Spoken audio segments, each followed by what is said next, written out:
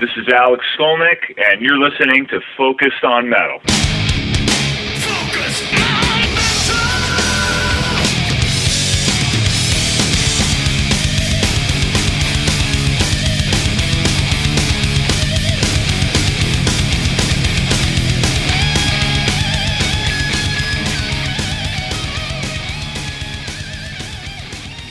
Hey, Metalhead, Scott Thompson here, welcoming you to your weekly dose of Focus on Metal. So the plan for this week fell apart a little bit, but I decided, damn it, I am going to keep it within the thrash vein no matter what. So this week, our focus is on legendary Bay Area thrash legends, Testament. And although we don't have Alex on the show this week, we do have a former member of Testament on the show. That is original bassist Greg Christian, and he is going to go through all 6 of the first Testament albums as Richie knocks it out and does a bit of a throwback with them. So for those of you unfamiliar, Greg was the original bassist in Testament, and he played through The Legacy, The New Order, Practice What You Preach, Souls of Black, The Ritual, Low, and then also The Formation of Damnation and Dark Roots of Earth. And his original gig with the band ended in 1996, but then he rejoined back in 2014, hence The Formation of Damnation and Dark Roots of Earth. But he left again in 2014,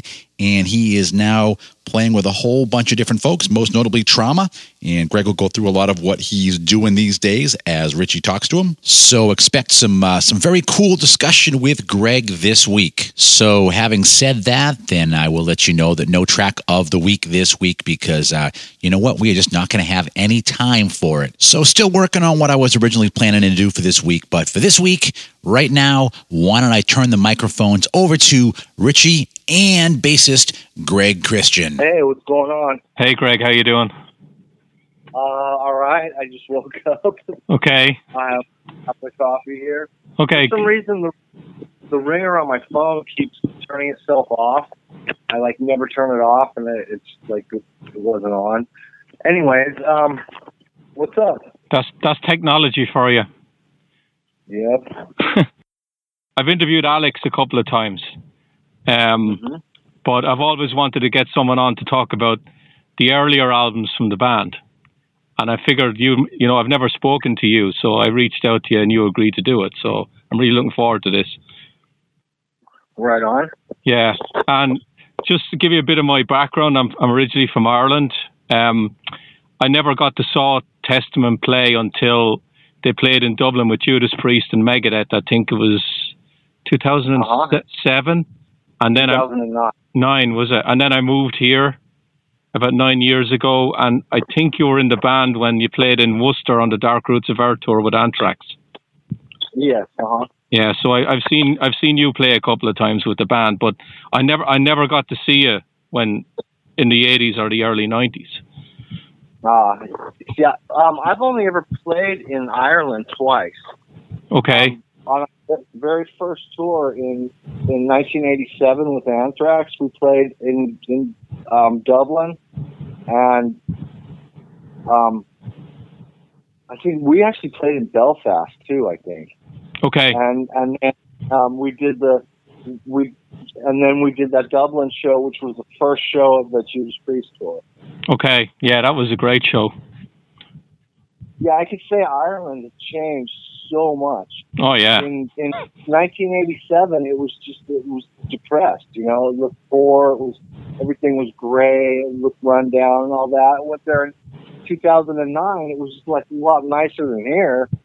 It was, you know, it was wow. You know, it's like the U.S. has gone to shit in those years, and Ireland got a lot better. Yeah. So I don't know whether you're aware of this, Greg, but the day I'm talking to you is the 33rd anniversary of Cliff Burton's death. Yes, it is. It's also my daughter's birthday. Okay. Can I ask you... That's how I know what day it is. Okay. So can I ask you a little bit about Cliff? How well did you know him? I did not know him well. I met him a handful of times. Okay. I can't say that I knew him at all, though. Okay. How big an influence was he on you, though? Like, were you? He was a huge influence on me. Okay. I very much looked up to him. Even at that point, the couple times that I spoke to him, I was, still kind of like starstruck, and that was, when they were, when they were still really an underground band. Yeah. But, but I was like, to me, they were like the best thing ever, And so the times that I did meet him, because, we were in the same area. The times I met him was at clubs, at like Ruthie's Inn and stuff, at metal shows. Yeah. And I was kind of half starstruck, when I did it. I was like, wow, that's Cliff Burton, So, can you remember where you were when you found out that he died? Oh, yes, absolutely. I lived in the same town that he was from at that time, in Castro Valley. My roommate was Dean Dell from Violence. And he knew Cliff, and in fact, his girlfriend, Audrey, was very close with Cliff. And the phone, like Dean and I, that was, how do I put it up? We were like I was 20, and I think Dean was like probably 18 or 19. And, we were just kids. It was a total party house, our apartment, And I remember early in the morning, the phone just kept ringing. And I finally get up and come out of my room. Dean's asleep on the couch like 10 feet away from it, and he was not moving. And it was like 6 in the morning, and I answered the phone, and it's Audrey calling up in tears. She's like, I know Dean's sleeping, but wake him up. She was freaking out, and she's like, Cliff died in a bus accident in Sweden last night. And so, I was one of the first people to know. Wow. Because I happened to, basically because my roommate happened to know him. Yeah. Yeah. And so I go and wake Dean up, and I'm like, dude, Audrey's on the phone in tears. You got to get up. And then, I got him on the phone, and yeah, that was a crazy day, because that was the same day that Johnny Z flew from New York to San Francisco to check out Legacy to see if he wanted to sign us. And when I got to the studio, because we were going to rehearse for a little bit before Johnny got there, and it was just that whole time, it was the craziest time, because right as this big things happened that, we could maybe get signed and all this, it was like everybody had something happen. I got my fingers smashed in a car door at work. I lost 2 fingernails on my right hand. Eric he messed his hand up somehow. He was like play fighting with one of our friends, and he like jammed his hand, and he could barely play. I could barely play. And Chuck just had his wisdom teeth removed, and he could barely see. His face is all swollen up.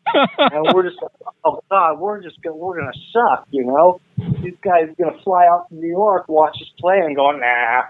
And when I got to our studio, I told everyone what had happened, and I don't know, same reaction as usual.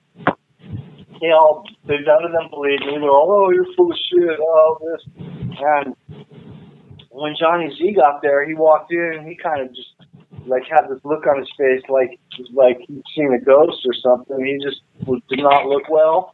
And he said to us, he's like, why don't you guys go ahead and play anyways? But my mind's not here right now. I'm gonna have to come back in a week or two. Well, I don't know if you guys know what happened in Sweden or not last night. And I looked at those guys. I'm like, what? You think I'd make that shit up? Because like they didn't believe me.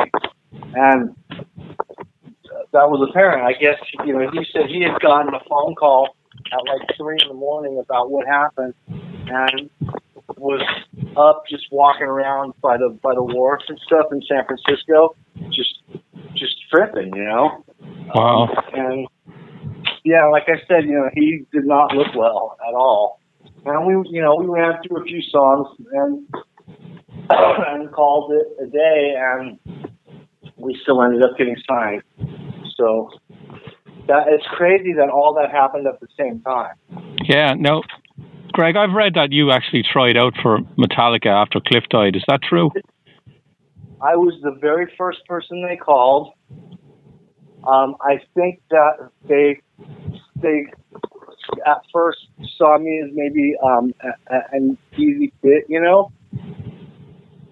and that I was local. And you don't know how many times I kicked myself for not giving it my all.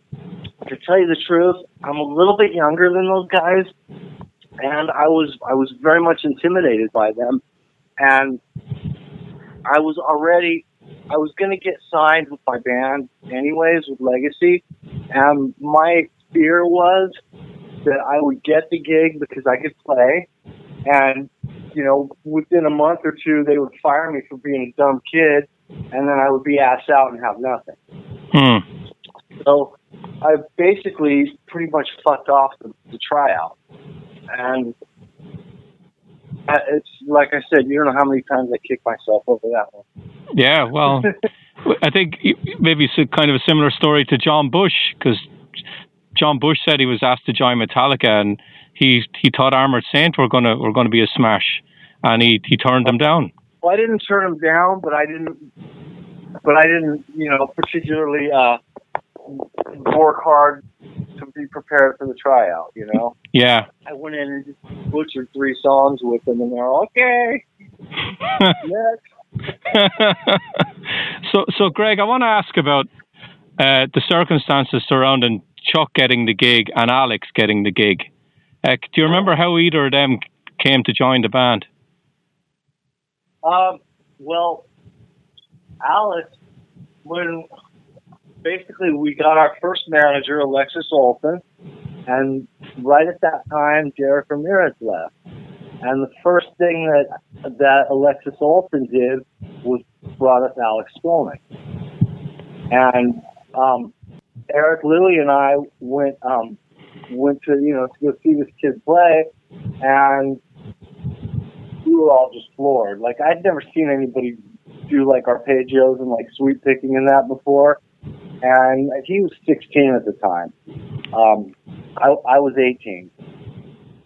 And when we saw him play, we were like, wow, okay. And with Chuck, we knew him before. Like, I went to school with his brother. And when Zetro left, basically, he brought Chuck to us, and we ended up recording a little 2-song demo that I don't think anybody really had ever heard. It was Over the Wall and the Haunting, and it sounded great, basically because during that time we were going over things with Megaforce, and we're going to get signed. All of a sudden our singer quits. Well, that puts everything in question, right? Mm-hmm. So Johnny Z paid for us to record those 2 songs. We wanted to hear the new singer. We heard those, we did those 2 songs. He heard them and went, okay, the deal's back on, guys. And yeah, I don't know where I'm going with this, but yeah, that's how that worked out. So, of course, Johnny brought you guys to record the debut in upstate New York in the middle of winter, freezing cold. We did. And I'm sure you guys weren't used to weather like that at all, or had you been in the East Coast much?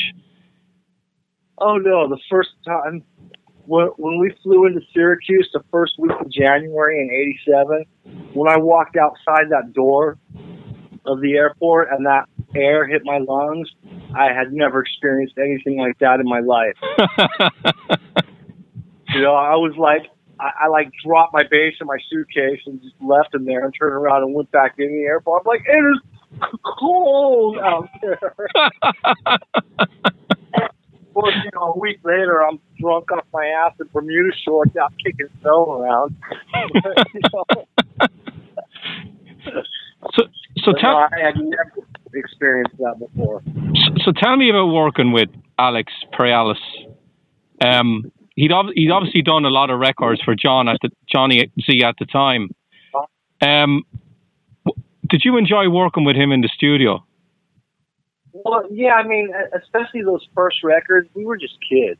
We really didn't, have any idea about, we play our songs, we've been doing shows for, like 3 years or something, but we didn't know anything about recording or that. We just listened, and he directed, and it was, it all went pretty smooth.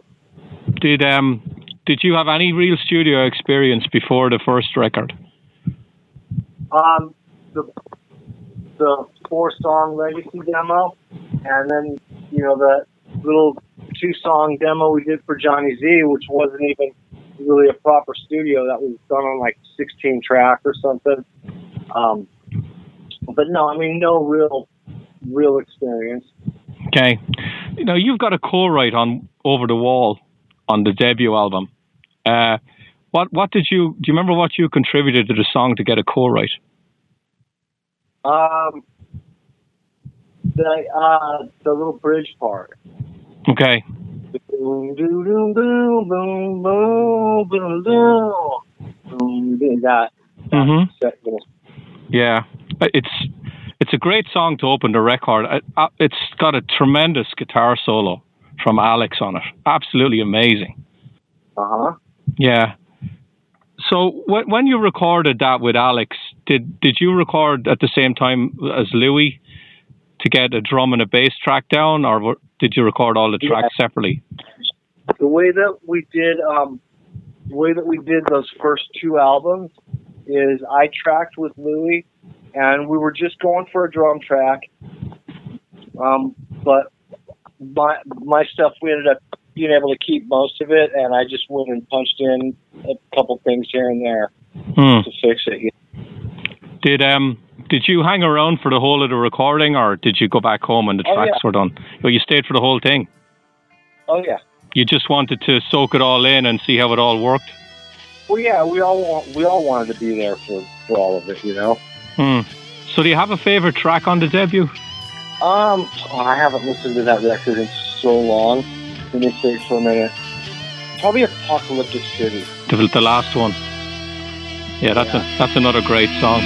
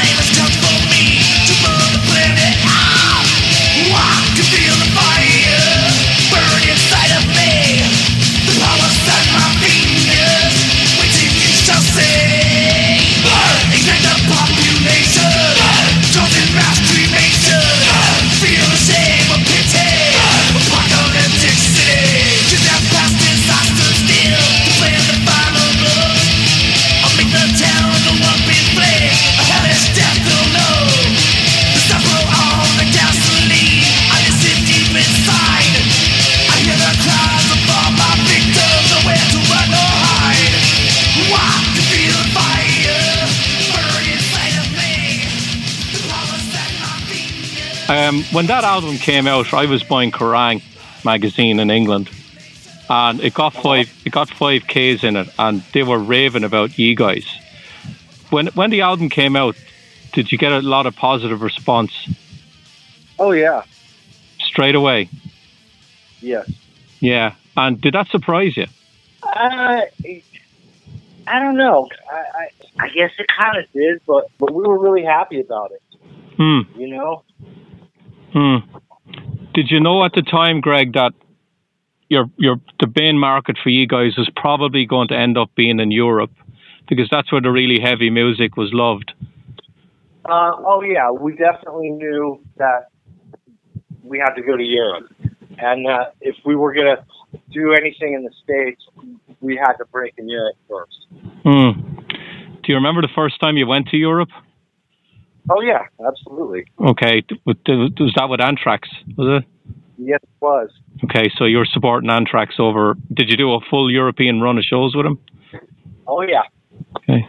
Yeah, it was like 40-something shows, I think. Okay. Any particular highlights from that tour stick out to you, like cities you loved seeing for the first time, or any particular show? Everywhere. Okay. So when you get back into the studio, you're going to do the New Order. Did you write on the road at all, or were all those ideas left over from the first record? No, nothing was left over from the first record, but no, we didn't write on the road. That was all done after we finished those first tours. Except actually Disciples of the Watch. We wrote some more along the line because we were actually playing that on stage before we did the record. Okay. Now I've read Alex's book, and when I asked him this when I talked to him, he talks about a phone conversation, I believe it was from Johnny Z, screaming at you guys that you only had 28 minutes of music for an album. Do you remember that at all? I wasn't 28 minutes, but it was. No, I remember Alex Perry-Alex talking about it though, because we had never timed the record. You know, we just played the song and it sounded like a record to us. And for the contract, it had to be something like 45 minutes, I think, and we were about 5 minutes short. Okay. Of it. And that's what all that instrumental stuff is. Okay, so that was all written in the studio at the last minute? Yes. Okay. So I think there's a definite growth on the second record. It's a bit more varied, I think, than the first one. Yeah, I could see that. So, do you have a favorite track on the second one, Greg? Actually, probably a lot of them. Yeah. I think maybe Eerie Inhabitants, actually. First track. Yeah. Yeah.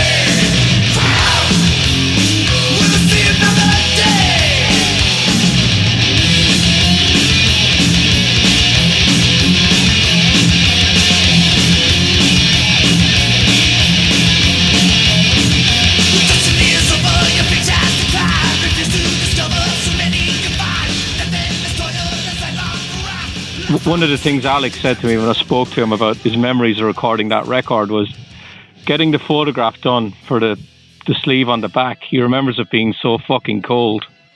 Yeah. and I'm wearing a like a long coat that has the split on the back, and it looks like I got it looks like I'm wearing like big puffy clown pants or something. Yeah, that's right. But that's just like a long trench coat. Okay. At this stage, recording that album, had you been endorsed at all by gear companies with basses and amps and stuff? Or were you still using something you'd always used?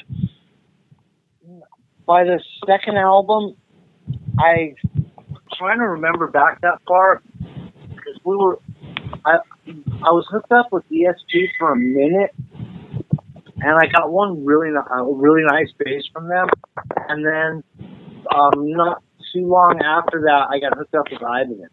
Okay. And I don't remember if that was before or after we recorded the new order. I'm not sure what I used to record that with. I don't remember anymore.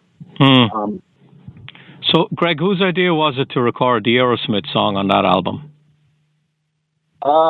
Probably Eric. I'm not sure though. I don't remember. Okay. Who was the leader of the band back then musically? Was it Eric? Yeah, Eric. He just wrote the riffs, most of the riffs, and then Alex had the solos on top. Well, yeah, and basically, the whole band was kind of Eric's idea. Yeah. It was his concept. Okay.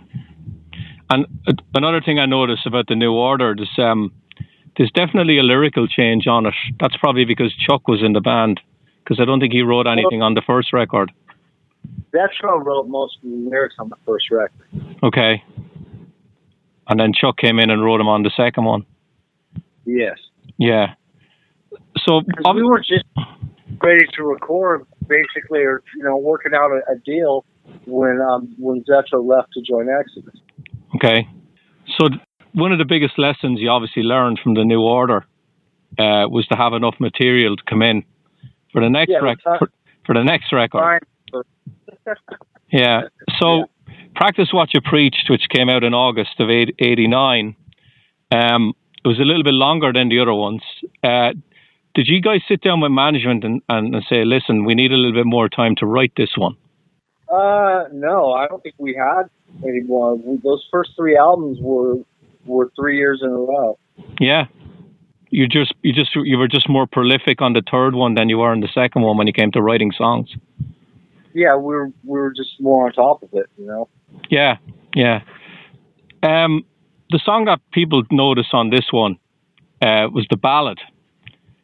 Was there any resistance in the band at all from doing a song like that? Not that I remember. Okay.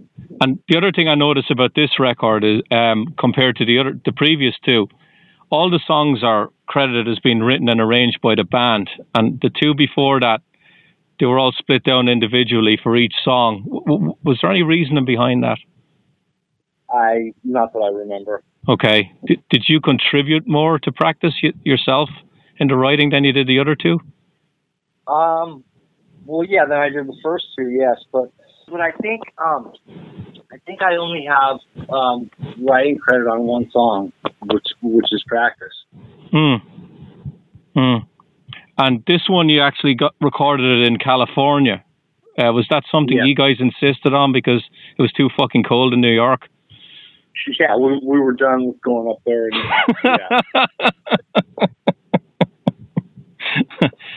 The lyrics on this one are definitely more, they're more political and more socially conscious. Does that just happen naturally, or is that something that you guys just sat down and talked about?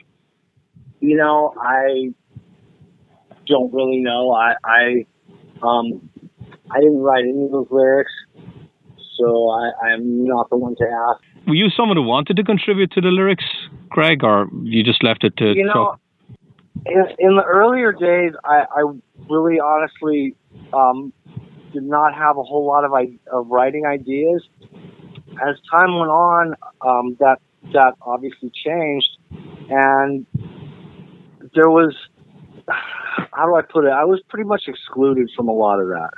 Okay. So I'm just going to kind of leave it at that. Yeah. Okay. So one of the tours you did to promote that record was you did a big run of shows, I believe, with Annihilator and Wrathchild America. Mm-hmm.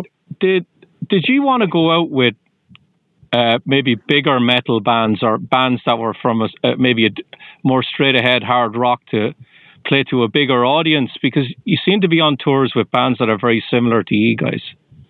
You know, I think if we could have got something, you know, with a bigger, you know, more mainstream type of act, we would have probably taken it. Thinking back like that far, I really can't remember too much about all that. Could you sense that there was a definite growth in the band's audience in the US after 3 albums? Oh, yeah. Definitely. Absolutely. Okay. Oh, in the 3 months time that we were on tour in the US from, you know, on Practice What You Preach, from the beginning of that tour to the end of that tour was a huge difference. Okay. Like, we blew up over that 3-month period. Yeah. I think that album was very well received when it came out. Oh, yeah, it was. I mean, but to put it in perspective, we started that tour at the Country Club in Reseda, which is, you know, it's a small club. We ended that tour only a few miles away from there at the Santa Monica Civic Center. There you go. Which it was like a 4,000 seat, you know, venue. Yeah, and you were headlining. Yes. Yeah. Well, there you go then. Yeah, in 3 months. Wow. What would you attribute that to, Greg? Just hard slogging on the road, or I know you had a few singles that came out. Well, it's the touring and just the PR machine that we had behind us. You know, Metal Maria knows what she's doing. You know, that's clear to see. That's Maria Ferrero. Yes. Yeah. So let's move on to Souls of Black. There's been a lot written about this album. A lot of the bands now, they'll actually do what ye did back then, in that the tour is the big thing and the album is secondary. Well, back then it was the other way around. It was the album was the big thing and you toured to sell the album. Yeah. But in 1990, when you did Souls of Black, you were basically told you have to, if you want to tour, you have to do a record. Yeah, and if our management would have went to bat for us, and you know, basically gave the record company something else to promote other than releasing a new record, Practice What You Preach probably would have ended up going, you know, selling, you know, easily twice as much, and, you know, Testament would have probably ended up being a much bigger band. Because when we released Souls of Black, Practice was still current. It was still selling. And the week that it came out, it killed Practice. And so, because everybody, you know, any new fans got the new record instead of the you know, previous one. And, you know, in all honesty, Souls of Black is not as good of a record as Practice What You Preach. And it really killed the band's momentum. Do you think a lot of that was down to decision making, was down to, you know, you're on Atlantic now, you weren't on Megaforce, that Johnny Z had left and he might have gone to bat for you? No, it was Megaforce Atlantic. Oh, on Souls of Black? Oh, yes. Okay. So, you had Michael Rosen producing this. Did you not want to work with Alex again? Or it was forced on you? We were just looking for something different. Okay. And what's the big difference, Greg, between the way Michael produces and the way Alex did it? You know, that was so long ago. I don't know. I don't really know how to answer that one. Okay. I think that Alex definitely got better metal tones, though. Okay. The guitar tones in Souls of Black just have kind of a weird mid-frequency to them. It's just, they just don't sound as good, I don't think. Okay, so you had 5 weeks to write that, and 6 weeks, Yeah. 6 weeks to record it. That's that's crazy. Yep, I mean, I think it came out really well for that. We were much more prepared for Practice What You Preach, and just the material's better overall. There's a couple really good songs on Souls, but overall, from start to finish, Practice is just superior to it, you know? Yeah, were you one of those bands back then that you didn't bring in material that you'd submitted for previous records and maybe try and rework it for the newer ones? Like, was everything fresh for each record? We never had extra material. Oh, everything you wrote was recorded? Yep. Okay, so now I understand why Souls of Black was such a rush job. Yeah, it was. Yeah, we never had like leftover tracks or filler tracks or anything. What we had, we recorded and played.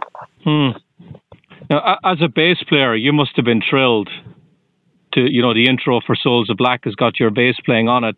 That you're in the spotlight a little bit, and it ended up being one of the singles.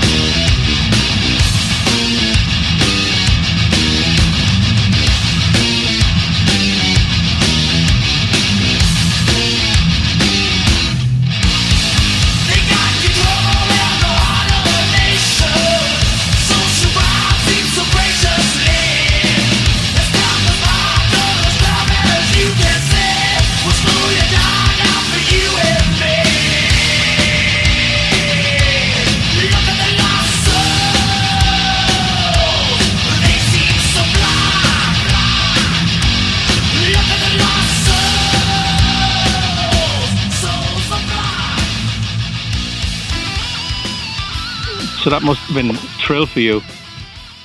Yeah. Was that your idea, or did Eric just say to you, listen? That's an Alex Skolnick riff. Okay. But who told you, like, listen, Greg, any chance you can do the intro on it? Did Alex tell you to do it, or can you remember? Alex demoed up part of that song with starting it with the bass. Okay. So that was his idea. So you just played along to the demo? Yep. Okay. That must be probably one of your favorite songs on the record. Yeah, that is the legacy.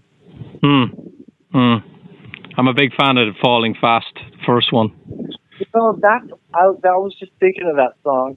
That song's cool. It's just that it's so long. Like the arrangement is just really kind of discombobulated. Like it has really good hooks, but it's just like it goes forever. There's too many verses in it or something. I don't know. It just kind of keeps coming back and keeps coming back. It seems like there's like 5 verses or something in that song. Yeah. So tell me about the Clash of the Titans tour. That's the European tour. Yeah. Wait, Megadeth, Slayer, yourselves, and what was it, Suicidal? Suicidal, yep. Yeah, so that actually started on, I believe, September 22nd, which was like, I think it was 1990. And you did a run of shows until, I believe, the end of October. Do you remember any particular shows standing out on that as being amazing for you? Oh, they all were. But I had a little mishap early on in that tour, where basically driving down the highway at night, after the show, while drinking on the bus, on one double-decker bus, and and the bathroom is like at the bottom of the stairs, and I'm walking down the stairs to go in the bathroom. The bus hit the turn. I kind of tumbled down the stairs, ended up in the bathroom with the door shut, and my fingers stuck in the door, shut in the door behind my back. Oh. So I had to reach around behind my back, open the door, pull my finger out, gushing blood. I needed like 5 stitches. Oh. And yeah, I played most of that tour with 3 fingers on my left hand. Oh no. A lot of alcohol to numb that then. Yeah.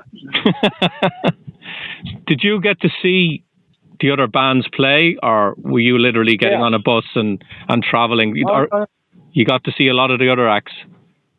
Sure. And you've obviously got to hang out with a lot of them. Like, you knew the Megadeth guys before then anyway, but did you know the Slayer guys at all? Yes, kind of. Like, the first show that we ever played was with Slayer. Okay, and what about the Suicidal guys? Did you know them? Yes, a little bit. We played with them before, too. Okay. So are you one of these guys then that after your set, you'd maybe go side stage or maybe out to the mixing board and you just watch the other bands? Oh, yeah, and just, yeah. Back, especially like, when I was young like that, I was out just partying, drinking beers, watching the shows, chasing women around, whatever. And as a bass player, would you gravitate to David Ellefson and Tom Araya and start talking playing, or was it just everybody? Not really. Just hung out with everyone. Okay. So looking back on that tour now, you would have had certain expectations on it. Album sales, the way it went down and everything, were your expectations exceeded on it, do you think? I don't know. It's too long ago for me to really put that in perspective. Okay. So let's move on, Greg, to The Ritual. An album I love personally. Came out in 1992. Again, you change of producer. You got Tony Platt to produce this one. Whose idea was that to get him? I think probably our managers, Elliot and Jeff. Okay.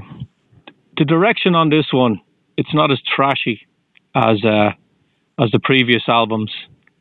Was that something that you guys sat down and talked about?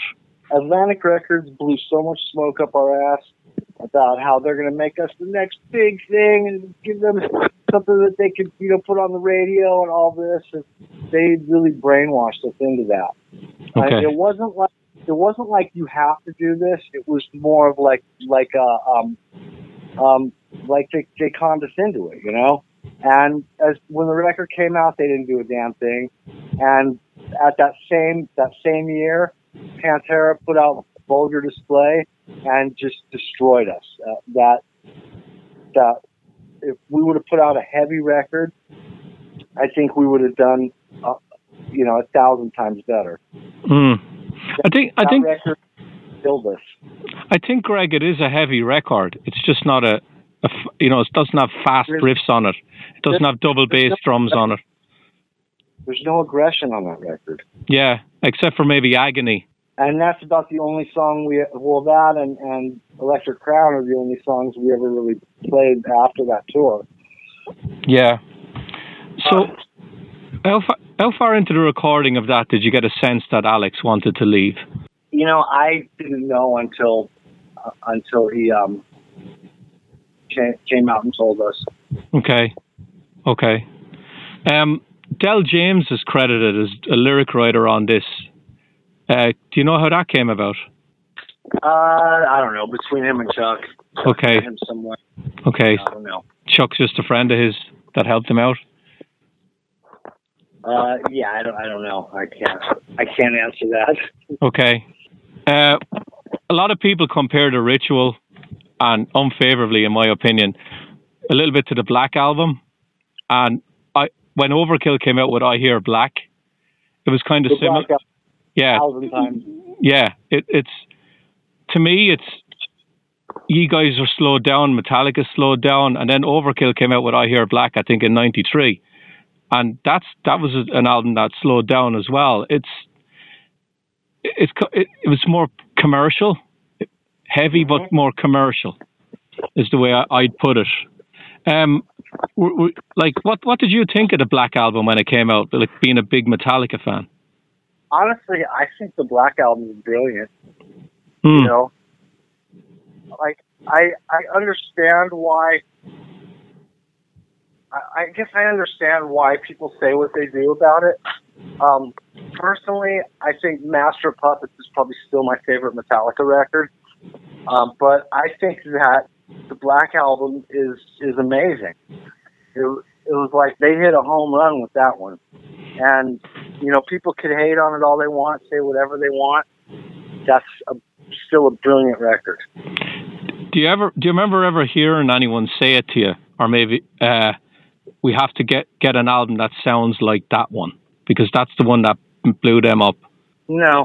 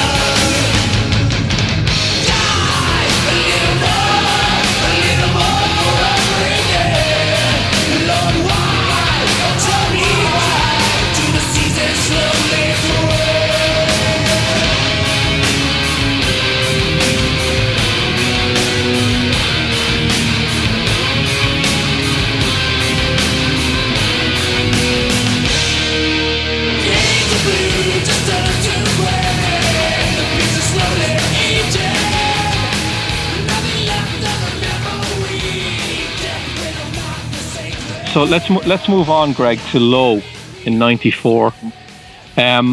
What was the reason Louis Clemente left the band? That's kind of a long story. He was just going through changes in his life, and that's, you know, people move on. And of course, you had to get a different drummer in and a different guitar player.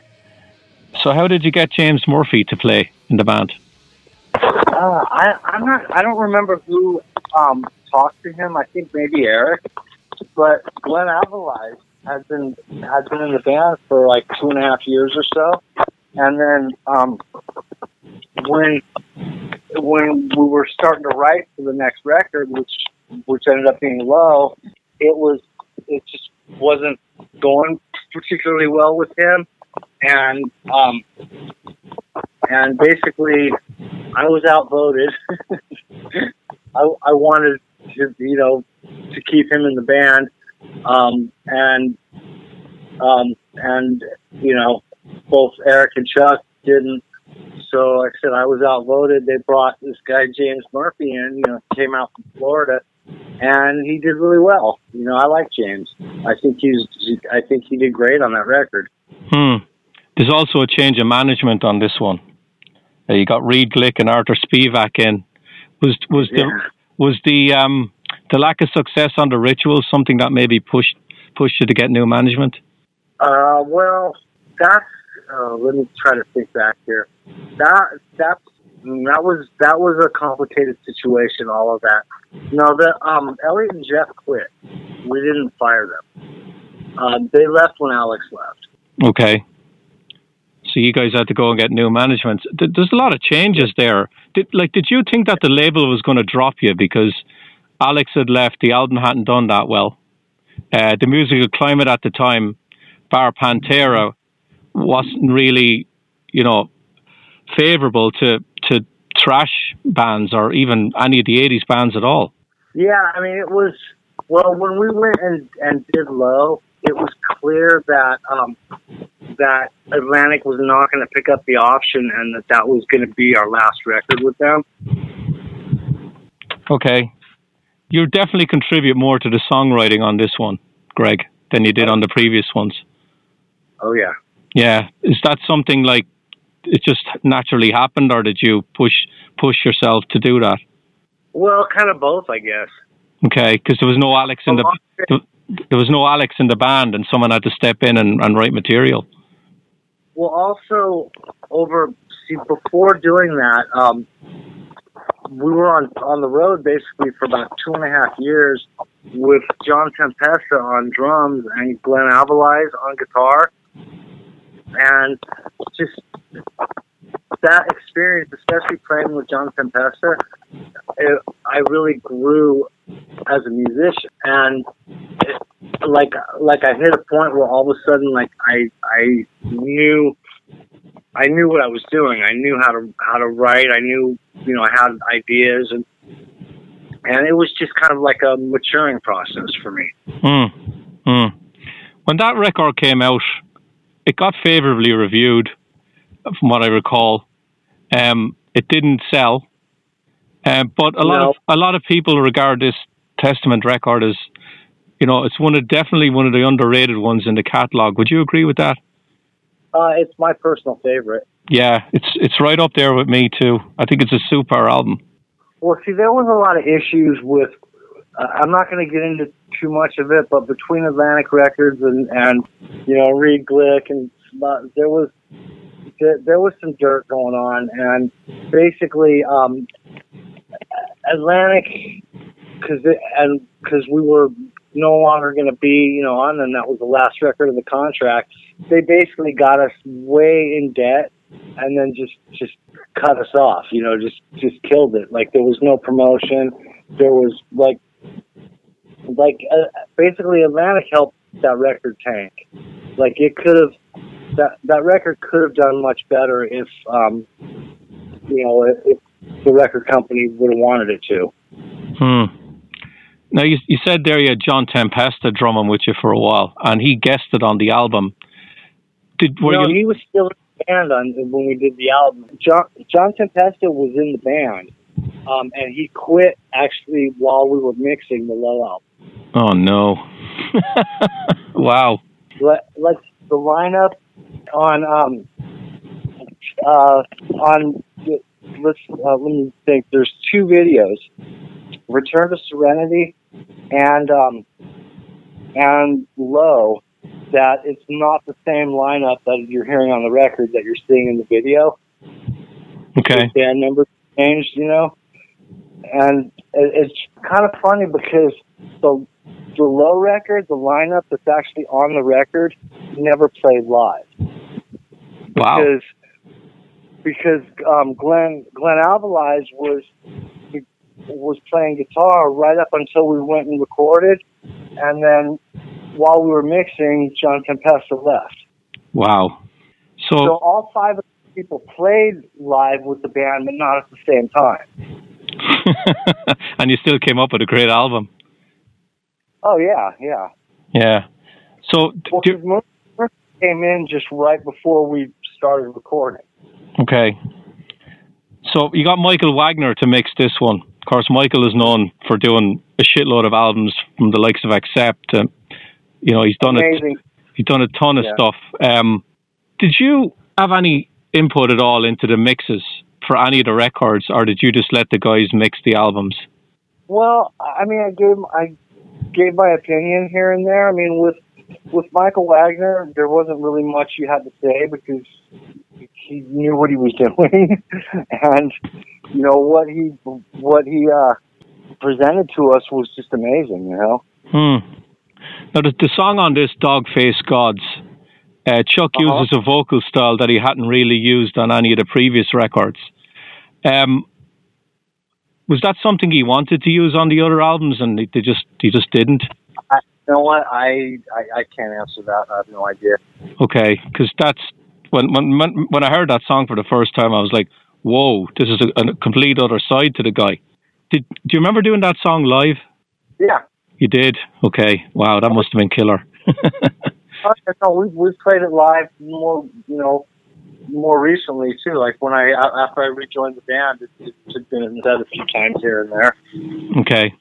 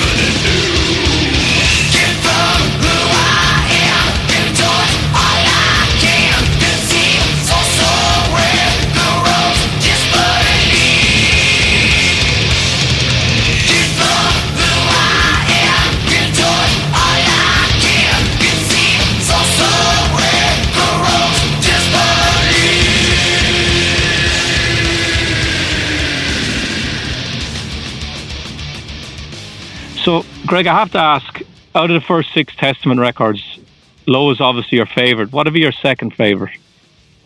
The New Order. The second record. Okay.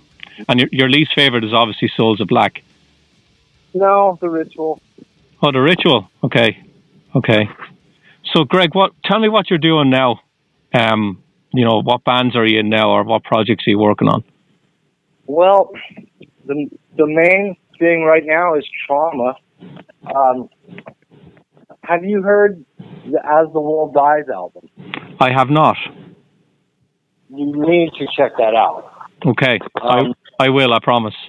It's honestly, and people always are going to say, try to push their newest thing or whatever. But to me, I think it's quite possibly the best record I've ever been on. There's maybe more impressive riffing on stuff like on Low and Formation, but just the songs on the Trauma record are how do I put it? It's just, it's one solid tune after another. It's all really heavy, but it's really hooky and catchy, and it's like the production is amazing on it, and I don't know, I love the record. Do you think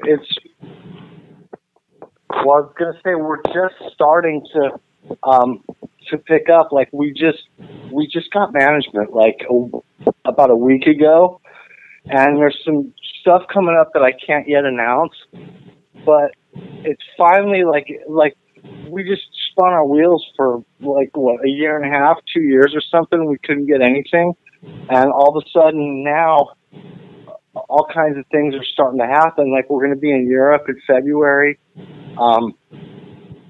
There's some other things. Australia's coming up. There's some U.S. shows coming up. And I think I'm about to be back in business. Nice. Well, that's great news. And I've also been playing with a band here called Deconstruct, which it's with Joe Frolov, who's also in Trauma.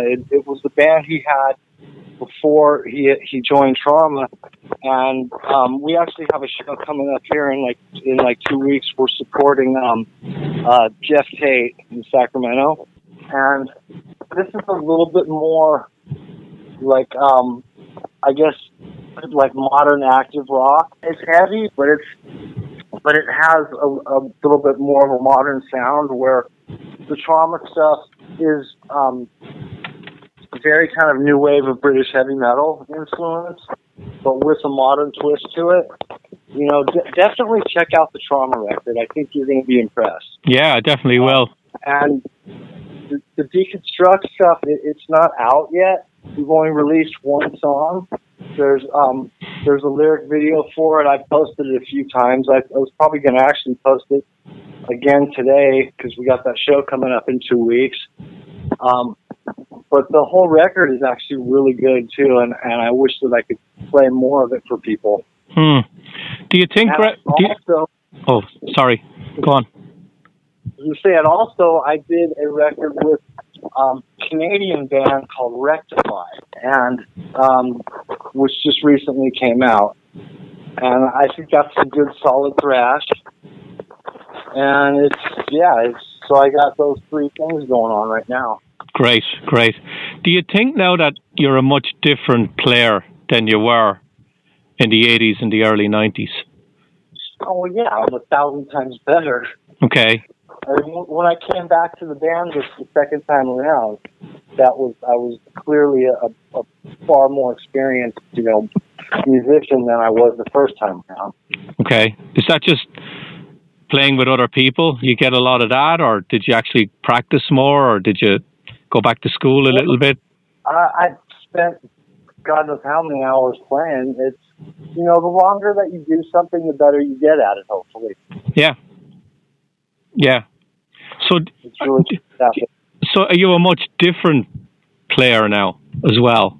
Yeah, I think so. I have a more understanding of what's going on. I'm not like when I was younger. I was very much like kind of tried too hard, and it was, I don't know. I was a kid, and now I understand more, like where to lay back and where to step it up. Okay. Well, Greg, it's been an absolute pleasure talking to you. Oh, right on. And thanks for the time. And if any of your bands get out to my area, I'm just outside of Boston, I'll hit you up, and hopefully I can get back and say hello to you. Okay, yeah, definitely, and we definitely will be by that way. Okay, great.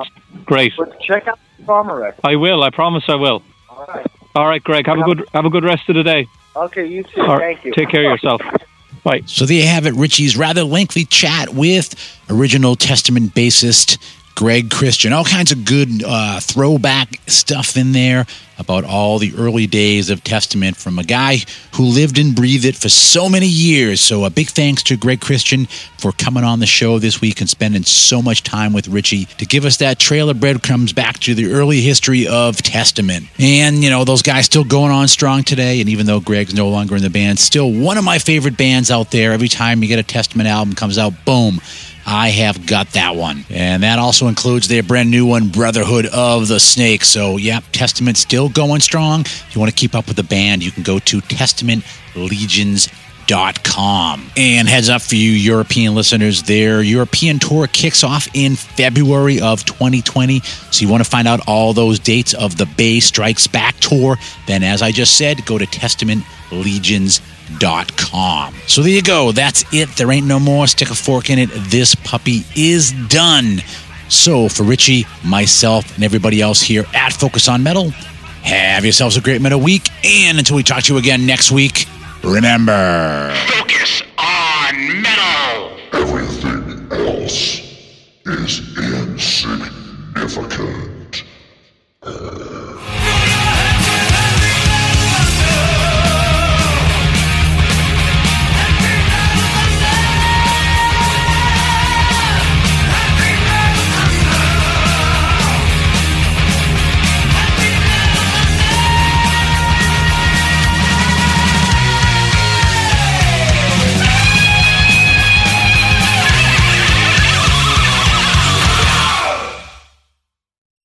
You're still here? It's over. Go home.